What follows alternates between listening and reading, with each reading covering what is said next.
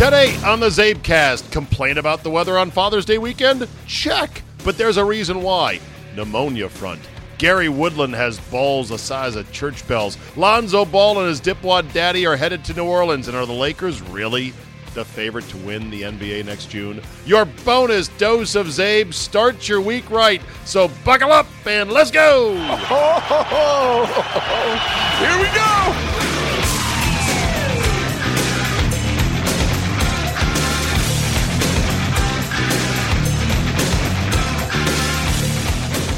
Monday, June 17th, 2019. Thank you for downloading. Welcome to Hotel Confidential. It is a Milwaukee week for me, and so my production schedule for the CzabeCast should be normal, but I don't know exactly who's going to be on and when. I apologize for that. I'm working that out. Now, for most of you, you're not even going to know that I'm here in Milwaukee. I don't make a big deal of it, but again, I'm not ashamed of it. Basically, this new show that I started on 97.3, The Game in Milwaukee, I agreed that, even though I don't live in Milwaukee at this time, I said, look, I'll come up there on a regular basis, like once a month. I'll do that. I'll do that commute, especially, I figured, in the summer when it's gorgeous up here. Well, you'd think that June 15th would be a gorgeous weekend, and you'd be wrong. Something happened, and again, you can blame it on me. I brought the bad weather. There's no use complaining about the weather. It's not going to change anything, and you just end up sounding like a douchebag. But I fly in on Friday, and I get to my hotel room, and I turn on the weather, and the meteorologist here says something that catches my attention. He says, so during the day on Saturday, it's going to be mild in the morning, maybe a chance of a shower, but then by mid-afternoon, there's going to be this, and I believe this is what he called it, a pneumonia front coming in. The wind direction will change 180 degrees. It'll start coming in off Lake Michigan, and the temperatures will drop by as much as 20 degrees or more. Of course, I'm always keen to call bullshit on meteorology terms that I think are either made up, oversold, or shit that they just pull out of their ass. Things like derecho. And don't say, oh, no, that's a real meteorological term. You can look it up, and it goes back to this date and da-da-da. Shit that I never heard of growing up, I'm like, you just made that one up right there. I scoffed. I laughed. I said, a pneumonia front. Ooh. Well, sure enough, when I was out playing golf, by the time my tee time came at 2 o'clock at the fabulous Blue Mound Country Club, thank you, Dan Lenz, and thank you for the members who got me out there, Brian and Tom. Bottom line is, they were right. It was freezing. It's unbelievable. It's the middle of June. I've got a sweatshirt on. I've got long pants on, and I had to pull out my fleece-lined, or I guess fabric-lined raincoat, my rain suit. I'm like, this is nuts. But hey, this is called the Upper Midwest. And if you think it's bad here, I'm sure Charch will tell me, hey, come to Minnesota. You never know what you're going to get. Anyway, I guess the pneumonia front thing comes from you're warm or warmish and you're out doing activities. You get a little bit of a sweat up, and then all of a sudden, boom, wind direction changes. Next thing you know, it's like, oh, shit, I'm now freezing. I'm going to get pneumonia. Of course, we all know that's an old wives' tale. Going out in the cold without a coat does not give you a cold. A cold is a virus, and it has nothing to do with being cold or doing stuff that your mom used to say. But hey, some myths persist. So as a Father's Day weekend here, and I know I was out of town for Father's Day, which I know people, in fact, one of my guys said, so did you get a hall pass for Father's Day? And I said, wait a minute, a hall pass? The fuck does that mean? It's Father's Day. It's my day. I should be able to get the pass if I want. I should call the shots.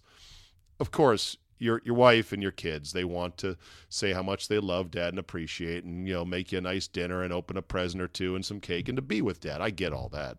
But as I told my family, I said, look, we'll have Father's Day next weekend. We'll have Father's Day whenever we want. We'll have 2 Father's Day. We'll have no Father's Day. It doesn't matter. We don't march to the drum of big holiday the conglomerate that forces all these holidays and forces us to do extra and buy extra and do things.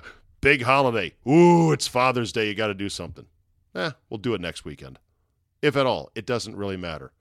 I know my kids and my wife love me, and I love them, and they gave me a card before I left, and boom, away you go. Hope you had a good Father's Day. And if you live here in Milwaukee, you're like, yeah, I had a great Father's Day planned, and the weather sort of ruined it. Hey, man, it is what it is. What can you do? I went to my Young Jedi associate producer, director of digital media, minister of all that what's happening, Josh Albrecht, this weekend. Josh, by the way, is not real keen. He's sort of hung up on titles. Shay is my executive producer, and executive doesn't mean shit when it comes to radio. It just means you're the guy who's going to get blamed when things aren't the way they should be. No extra money for being executive producer versus producer. I went to Josh's birthday party. I think he turned 29, something like that. And it was at a local bowling alley. And it was a great birthday party. It was just very low-key. We bowled, we ate pizza, had a little cake, drank Pabst beer, bing, bang, boom. Got to meet Josh's wife, Julie. I did not just a double take, I did a triple take. I was like, wait, hold on. Josh, where's your wife again? No, this is her right here. Julie, come say hi to Steve. Oh, hi, you're Josh's wife.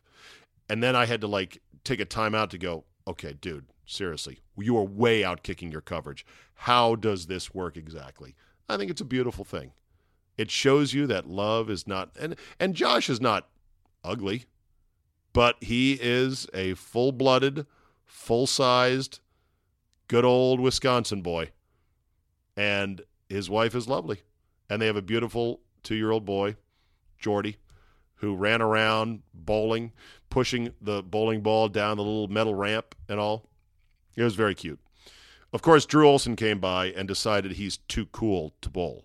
He refused to bowl. And I'm like, what is wrong with you, Drew? You are such a negative Nelly all the time. You don't do stuff. You wear gear. You don't like golf. You're just, whatever it is, activity, you don't want to be part of it.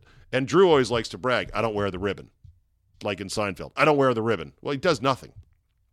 I find out later that Drew doesn't like bowling because he doesn't want to put his feet into a pair of shoes that somebody else has worn. No matter how much of the magic talcum powder or magic foot deodorizer, sanitizing, whatever in it, oh no, he doesn't want to do it for that reason. I bowled. I think I had a 106 and a 107, and I nearly blew out my fucking knee bowling. Oh yeah, this was quite a scene. So I'm having trouble with my slide foot, my front foot. It's right, left, slide, left foot, release the ball. Every time I've bowled in the last, I don't know how many years, my plant foot has stuck. It doesn't slide properly. Probably because I'm way too fucking fat. Maybe I'm just not as coordinated as I need to be. Maybe it's because I'm not putting a little dash of talcum powder on the soles of my bowling shoes. That was one trick Josh showed me. He's like, well, you need some talc. And so I grabbed the bottle. I'm about to just douse it in talcum powder, like a baby's butt. And he goes, whoa, no. He takes a little bit on his hand and his fingers and just sort of wipes it on the bottom. That helped a little bit, but not a ton. So at one point, I asked Josh, who bowled collegiately at Wichita State, non-scholarship sport, but still, he bowled in college. And he's very good. He comes from, by the way, a big bowling family in Wisconsin. His dad and his uncle, I believe, are both in the Wisconsin State Hall of Fame for bowling. How about that? And Josh likes to joke, and I'm the kid that disappointed both my dad and my brother. I'm just kidding. I met his dad. He was very proud of his son. Anyway, so I say to Josh, I'm like, all right, what's going on here? I said, am I supposed to be sliding on my front foot while gently keeping my heel a little bit off the boards? So in other words, to slide with sort of a prancer's sort of stance on my forward foot with my heel slightly in the air so it doesn't stick. So I'm not clod hopping it just on the ground and having the rubber heel for my rental shoes dig into the lane and cause my arm to then swing wildly left and throw a gutter ball and to have people laugh at me. And I think his response, and I don't know, he had had several paps by then, was something along the lines of, yeah, go ahead, try that. Okay, I did. And on the first and only time I tried it, I tried to keep my heel in the air. It didn't really work. I then stopped sliding with my forward foot, the balls of my feet, I guess. Balls? No, not the balls, whatever the forefoot is. That stopped sliding. I was off balance because I was trying to keep my heel off the ground, and I toppled forward, sort of like a bicycle whose kickstand had been knocked out from under it. I topple forward. I smash my left knee into the boards. I tumble awkwardly over the foul line, half into the gutter. And I'm thinking to myself, oh, sweet mother of God. I've just blown out my knee. Bowling. This is unbelievable. So I check my knee and I'm like, okay, ow, ow, ow. It hurts. It hurts. Why me? And I'm Nancy Kerrigan.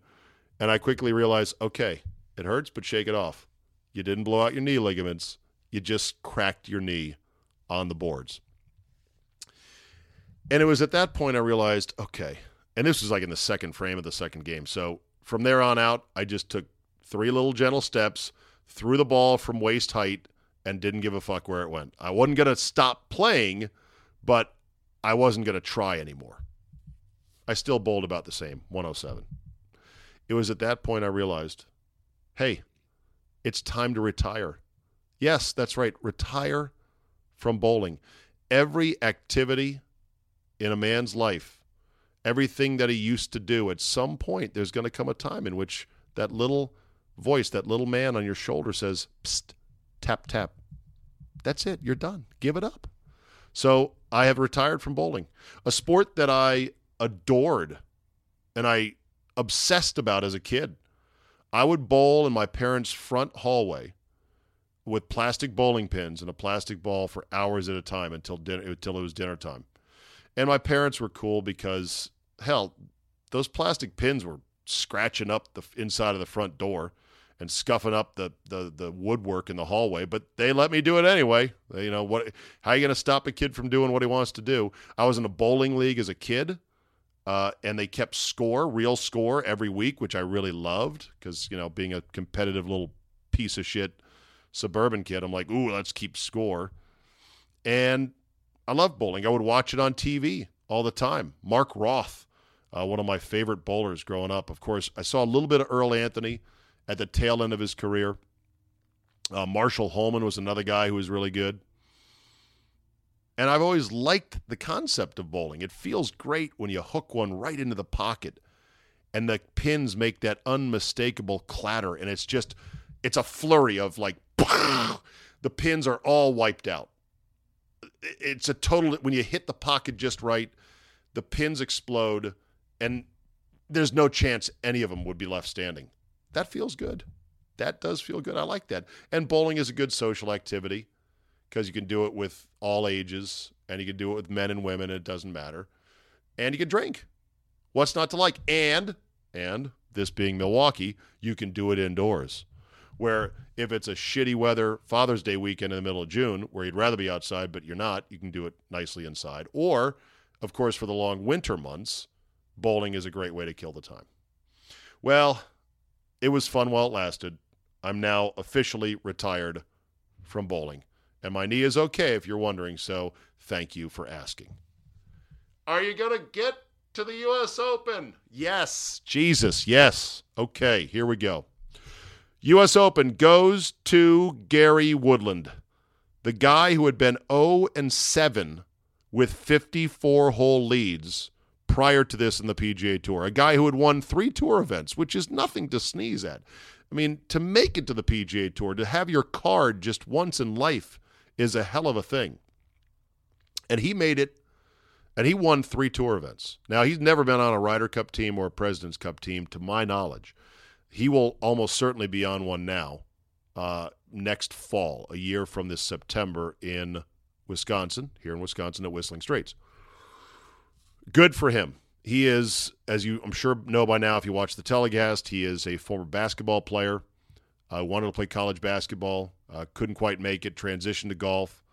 He is, of course, a very low-key, very calm guy, boring-ish. He almost makes Brooks Koepka look dynamic by comparison. And a hell of a player, powerful player, compact, efficient swing. And he had the week of all weeks. And he pulled off the shots when he needed them. On Saturday, when he had to chip in to avoid a bogey, he chips in to avoid a bogey. Making a bomb to do the same thing. And then, of course, on Sunday, the big shot he hit was on 14, the par 5, where he goes for it in 2 and hits just a missile of a 3-wood or a hybrid or whatever it was. I've been lucky enough to play Pebble Beach. You have no idea what the 14th green on that par 5 looks like and how small it is, how steep it is, how tricky it is. It's insane. That thing is, it feels like the size of a Volkswagen Beetle. It's a tiny-ass green up on a mound. There's a yawning bunker in front. There's that big, long fescue grass that they let grow up around the bunkers, the same fescue grass that fucked Rory McIlroy, my guy, on number 2 on Sunday. Hit it into that tall fescue, could barely advance it. Just chops it out into the bunker, takes double. His day was basically done. He takes on that pin up on that shelf, on that tiny-ass green, from 267 or something stupid like that. Missile 3-wood. And it lands just over the front, and it is soft enough it doesn't run over the back, and he's got a chip. He chips it up, makes birdie. That was the balls-ass shot of the tournament. And the fact that these guys can hit those shots under pressure, it's beyond belief. The fact that they can hit the ball the way that they do is ridiculous. Just if you're to sit there and watch the way the ball flies. Oh, by the way, shot tracer, glorious. Fox, mwah.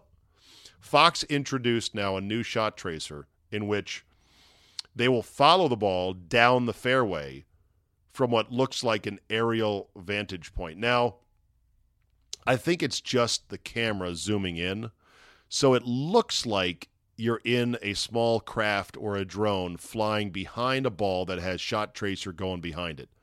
It looks phenomenal. But I think it's just a trick where they take their camera, their wide shot, they shot tracer it, and then they zoom in as the ball's going down the fairway.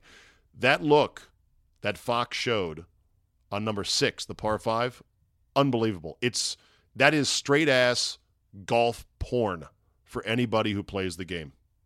Not to mention all the other super tight, super slow-mo shots that I believe were shot at 480 frames per second.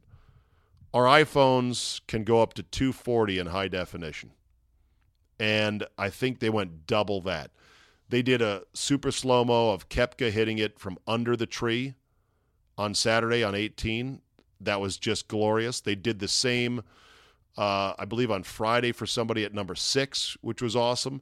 They had Woodland's chip shot on 17. Oh, forget. So I said that the 3-wood into 14 was the balls-ass shot of the tournament. Yeah, that and the chip over the edge of the hourglass green on 17 when he hit a horrible tee shot. And it looked like, oh boy, pressure's getting to him. That chip shot, I don't know if I can explain it to people who do not play golf. There's no need for me to explain it to people who do play golf. You already know.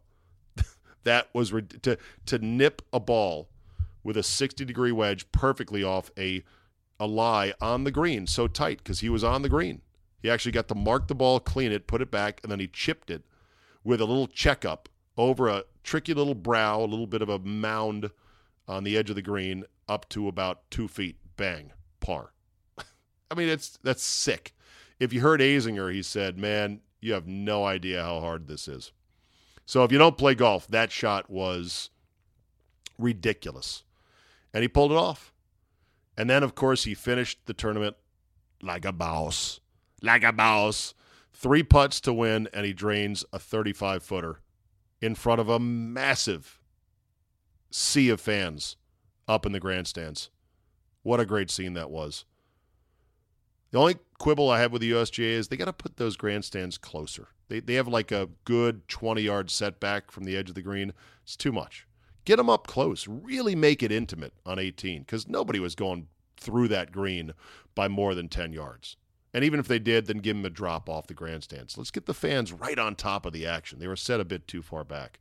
But what a great hero shot of him making that bomb like a boss and the entire ocean of fans erupting and chanting, Gary, Gary. Phenomenal. And, of course, Brooks Koepka, or as my buddy Cowboy Mike derisively calls him, Bruce Koepka. Brooks Koepka just ran out of holes, basically. He just couldn't make a putt when he needed it the most, just like he did at the Masters. So he's got a solo second, a win, and a solo second in the majors this year. Last year, he has 2 championships in the majors, the U.S. Open and the PGA. I'm telling you, people, stop hating on Bruce Koepka. Get on the Brooks train, baby, because this guy is amazing. He was going for his 3rd consecutive U.S. Open title, which hasn't been done in 114 years, which is kind of stupid to think about because you know what was going on 114 years ago? We didn't have the internal combustion engine. So, yeah, there's that. I don't think we did. When did they make that? The first Model T was, or is it the Model A? Okay, never mind. Bottom line is, Koepka is the truth. We get fooled as golf fans by guys who we thought were going to be the truth, and they turned out to not be the truth. Like Rory. Rory is not the truth. Rory is a phenomenal player, but he had a hot streak, and he's kind of all or nothing. And he had a good tournament this week, but didn't win. I think people thought Jordan Spieth was going to be the truth, and it turned out he's not the truth. Dustin Johnson, after he finally won his U.S. Open after the rules fiasco at Oakmont, we're like, okay, here we go. He's thrown a couple away already. Now it's time. He's the truth. Look at this guy. 6'3", long arms, mashes the ball forever. He can putt now. This is it. He's off and running. Good luck beating him in majors. Guess what? Hadn't won since. Not a major, at least. So he's not the truth. I think Brooks Koepka is the truth. And he is going to be amazing to watch, I think, for the next 10 years. I don't think he's going to catch Tiger. No, he's not going to catch Tiger. He's never going to catch Tiger in terms of charisma, although he's getting better. But he's going to be the one to watch. I believe he's the truth. Maybe I'm wrong. We'll see. U.S. Open, USGA did a good job with the course. They set it up so it would be hard but fair. Yeah, the winning score was double digits under par. Guess what? Who the fuck cares? Did the USGA identify the best players in the world? Yeah, look at the leaderboard. Not just Koepka and Woodland, who had his week, but Rose, who obviously floundered on Sunday. You look further down the list, there's Stenson up there. Rory was there. Kuchar was there. The better guys were there. Tiger was not there. He was really going backwards on Sunday and then got it together in the back 9 and finished, 2 under, I believe. So that's like a top 20 for him, I'm guessing. Not bad. What I liked about Fox, and I liked almost all of Fox's coverage, I'm very much pro Joe Buck. I am very much pro all the technology they use and the angles they bring and the drone usage and the shot tracer. I love Azinger to within an inch of it being uncomfortable, as a heterosexual man. Not that there's anything wrong with that. But Fox did a great job, if you noticed, of not feeding us Tiger highlights on Sunday. I guarantee you NBC would have done that. I guarantee you CBS would have done that. They would have made some rationalization in their head of, yeah, we know he's not going to finish top 10, but look at this. Tiger's made 3 birdies in 4 holes. Let's show you one more highlight. It'll only take a second. What's the big deal? Come on. Tiger just made a putt. Everyone likes Tiger. He's wearing his red. Here's the shot. CBS would have done it. NBC would have done it. I guarantee it. And yes, Fox did show Tiger a couple of times, but I'm convinced, and if you think I'm wrong, or if I didn't count the shots enough, then let me know. But bottom line is, I think they did a great job of not mashing the Tiger button cynically to try to pump up ratings like CBS would have surely done and NBC as well. Okay. Anything else on the U.S. Open that I need to say? Like I said, the course setup was great because they didn't trick it up to the point where it was impossible. I think they benefited because the sun never came out. I don't think there's a single shadow shot available all weekend. All 4 days, maybe. If there is, send me a picture. I don't remember seeing, and I didn't watch the Open stem to stern 8 hours a day like I normally do because of my schedule, but I don't believe that they had any sunshine shots at all. Interesting. So with the cloud cover and with no wind, the greens stayed perfect. They weren't super soft, but they were soft enough that with a wedge in your hand, you could stick it and spin it back. And they were still challenging. And like I said, doesn't matter what the score is. The best players in the cream rose to the top. There was no Abraham Answers, no offense, in there going, well, what's this guy's deal this week? Pebble is so spectacular visually, and it is so strategic. It's so interesting that it's a great venue for the Open. I kind of wish they'd go back more often. Somebody asked me via email, would you like to see him put it on a 5-year rotation? Because that's what the RNA does with with St. Andrews, their most hallowed course. They're every 5 years at St. Andrews. I said, I don't know. 5 years is probably a bit too much, especially because, they play a tour event there every year, the AT&T in the winter. Now, the weather conditions are different, the course is set up different, and everything else. But I think 5 years might be a bit too much. Great show. Great show. Good job, Fox. Good job, Gary Woodland. Oh, I forgot to mention the best thing of all was at the end as he's being awarded the trophy. Guess who does a little flyover? I believe 2 F-16 fighter jets. Why do they do that? Because Gary Woodland is associated with and does a lot of charitable work with a organization called Folds of Honor. And it was started by a retired military pilot, I believe an Air Force pilot, who said, we got to do something for the families of these aviators that are lost in combat. And it might not just be pilots. It might be more than that. But this guy who's an avid golfer and a pilot said, I'm going to start this foundation, Folds of Honor. And Gary Woodland has been front and center as their main guy and has done tons and tons of work and donated a ton of his time and his name and his presence on tour to raising money. And so how perfect was it that there was a flyover on the 18th hole at Pebble? Oh, man. Bad fucking ass. You know me and flyovers. God, I love them. I love them at stadiums. I love them at golf courses. You don't really get them that much. Wherever you can get them, I'm all for them. All right, the third big story item of the week, and by the way, or of the weekend. By the way, I've been talking for 27 minutes straight. No cuts, no edits here. I hope this is going okay for you people out there, podcast listeners. I'm just going to keep going. I really don't have very many notes. This is all off the top of my head. So the big NBA news of the weekend was, of course, the Lakers have agreed to a trade with the Pelicans for Anthony Davis, the unibrow. They give up Ingram, and they give up Ball and someone else, and 3 number 1 picks, which are not in consecutive years. One of those number 1 picks is this year's, which is number 4. So the Pelicans now have the Laker young guys, minus Kuzma, who was the best player, the one player that the Lakers really wanted to protect. And now the Pelicans are in a good shot to rebuild here with Zion and the 4th and, these young guys. But the Lakers, with the trade alone for the unibrow, have vaulted up to be the odds-on favorite, according to Vegas, to win the NBA title. Man, do I want to short that to the fucking moon and back. No, I don't see it. Yes, they will be formidable with LeBron and the brow. Yes, they have money to go out and add another free agent, and we'll see who that might be. Could it be Kemba Walker? Could you reunite LeBron and Kyrie and get them to coexist peacefully?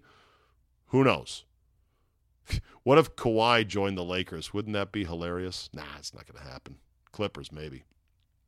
Anyway, it's it's a move that you look at and you say, okay, cooler heads prevailed after the blood feud that erupted mid-season when all of a sudden Agent Rich Paul's like, okay, we're going to force this down the Pelicans' throat.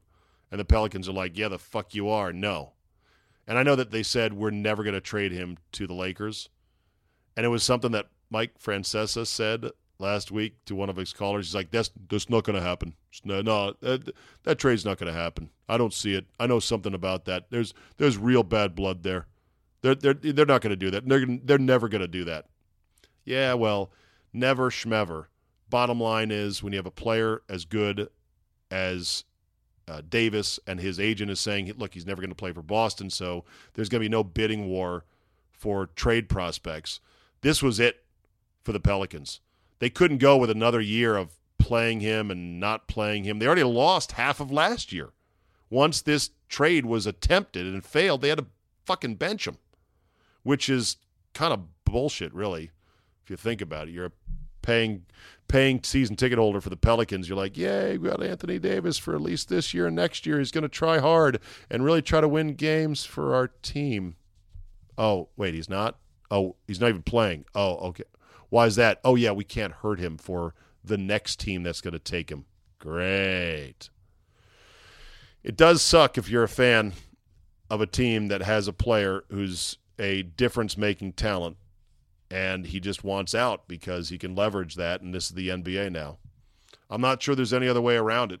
This is going to be the case going forward. If you're good enough and if you're determined enough to say, look, I'm going to play over there, wherever there is, could be LA, could be Boston, could be Chicago, who knows.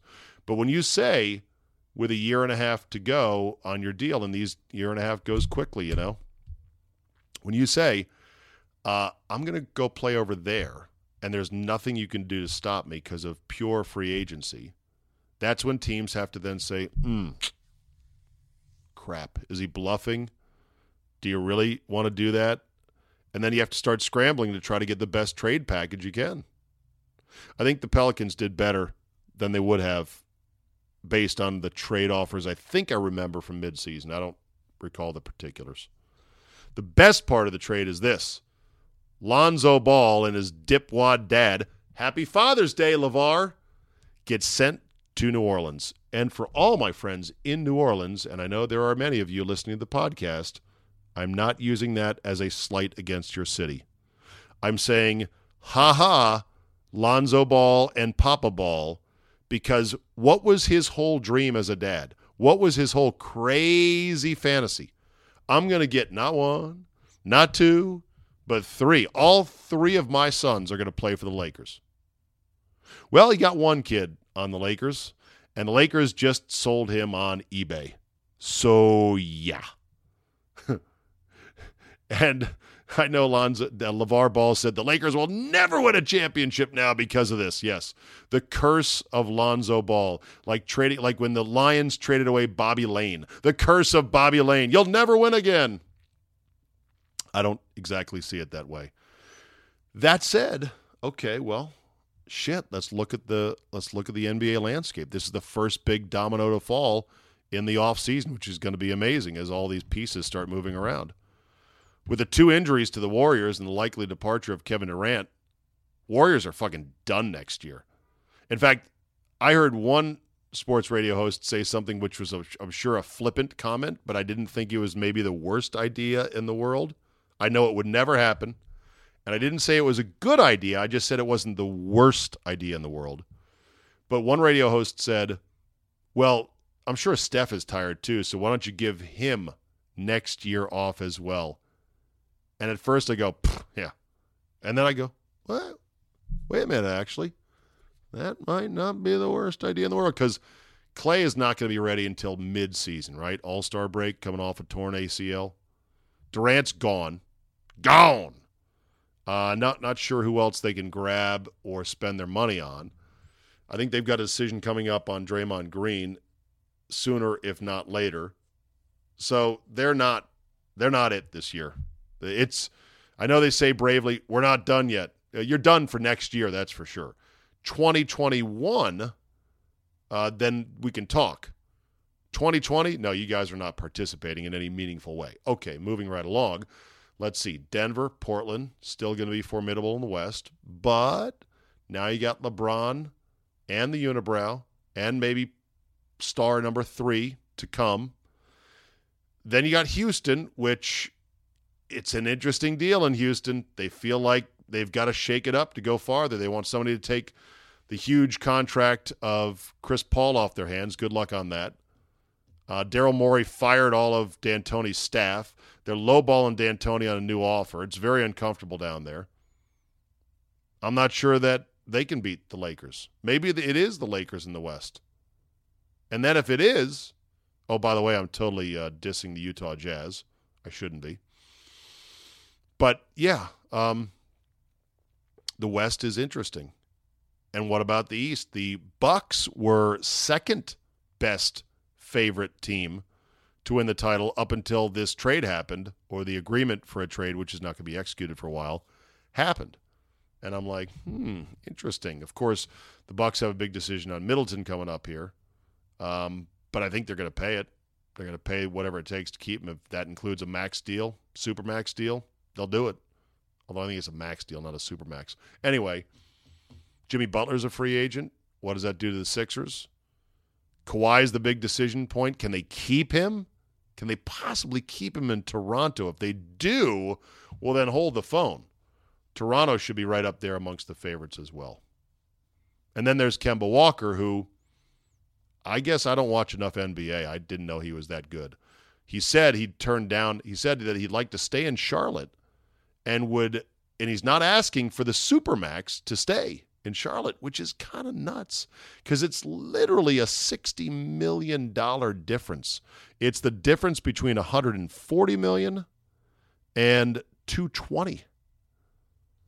And I know people are saying you can never spend all that money anyway, to which Antoine Walker, to which any number of other ex-athletes would say, oh yeah, hold my beer.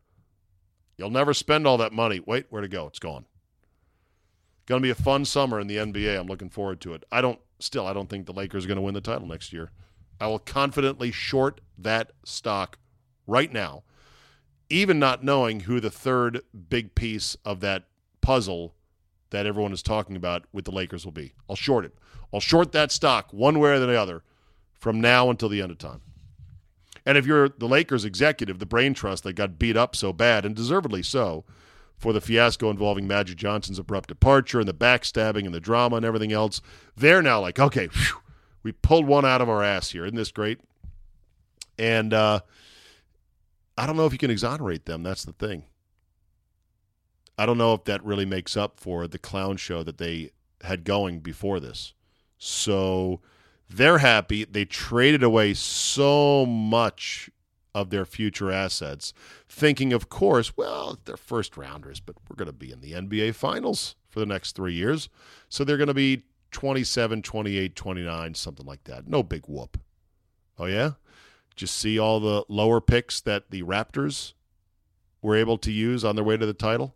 Nobody was drafted on that team above 15, which was Kawhi.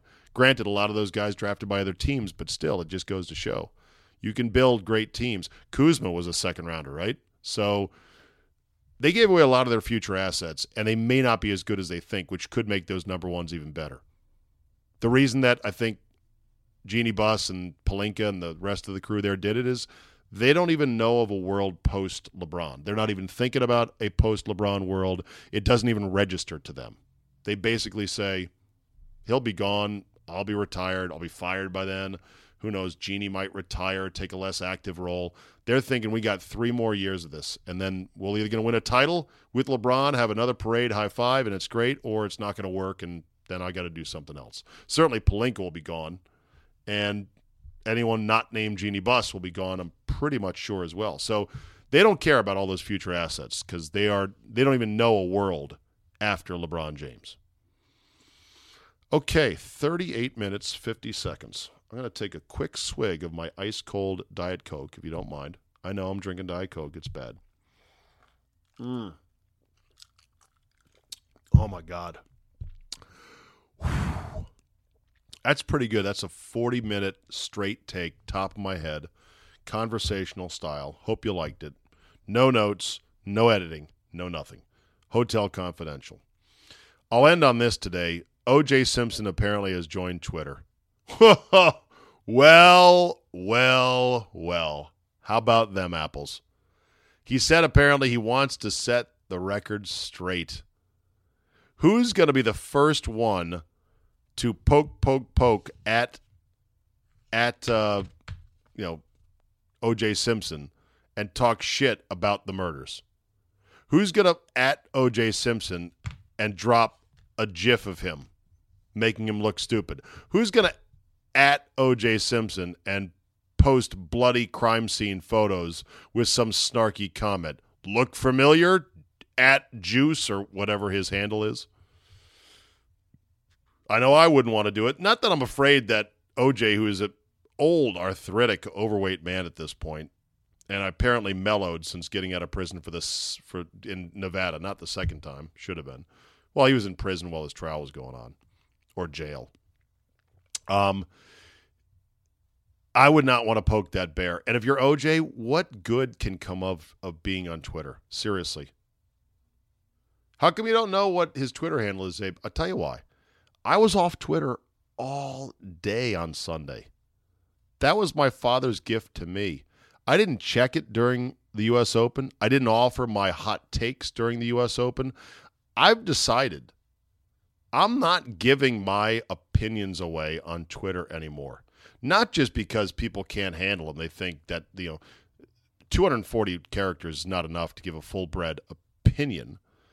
But why am I doing this for Twitter? Why am I throwing this shit out there? Hey, you want my opinions on stuff? Download the CzabeCast. Ding, ding, ding.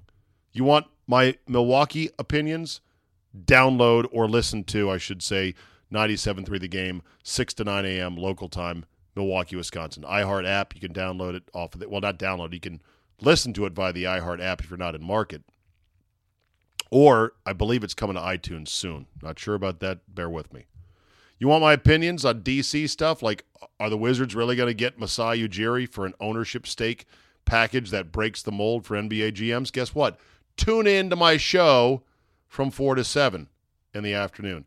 I'll just put teasers up there. I'll put after the fact opinions is what I should do. I should put up 1 minute, 2 minute clips of, hey, this is what I talked about today on my radio show. Well, you could have just tweeted that you didn't think the Lakers would still win the title. Yeah, I could have. Could have tweeted that out while I was sitting on the shitter. I could have tweeted that out when I was stopped at a stoplight. Not advised. I could have tweeted that out sitting in my hotel room watching the U.S. Open and being distracted from actually the activity that I wanted to do on Sunday. Watch the U.S. Open. But I didn't. And it was glorious. So if you notice my Twitter feed being more and more just links, promos for podcasts, shows, etc., guess what? That's on purpose. And if you don't like it, you can go unfollow me to the moon and back. I don't care. I am finally, once and for all, going to let Twitter start working for me. And I'm going to stop reading all that low-hanging fruit, all that bad junk food poison. That's all it is. Scroll with a thumb. Scroll with a thumb. Scroll with a thumb. There's so much good stuff to read out there. Articles on The Athletic or books or a ton of things I could read. Shouldn't be reading Twitter. It's absolute junk food. All right, that'll do it for me today. 43 minutes of unfiltered, unedited, straight off the top of my head CzabeCast. Not too shabby. Thank you for downloading. We'll get our regular guest rotation starting Tuesday as I get in studio here at the 97.3 The Game studios and get some of our normal people on. I appreciate you bearing with me during that time. As always, get the CzabeCast app. It is absolutely free and very good to use, unlike some other companies' apps, which I won't say. And have yourself a great Monday, everybody, and we will see you next time.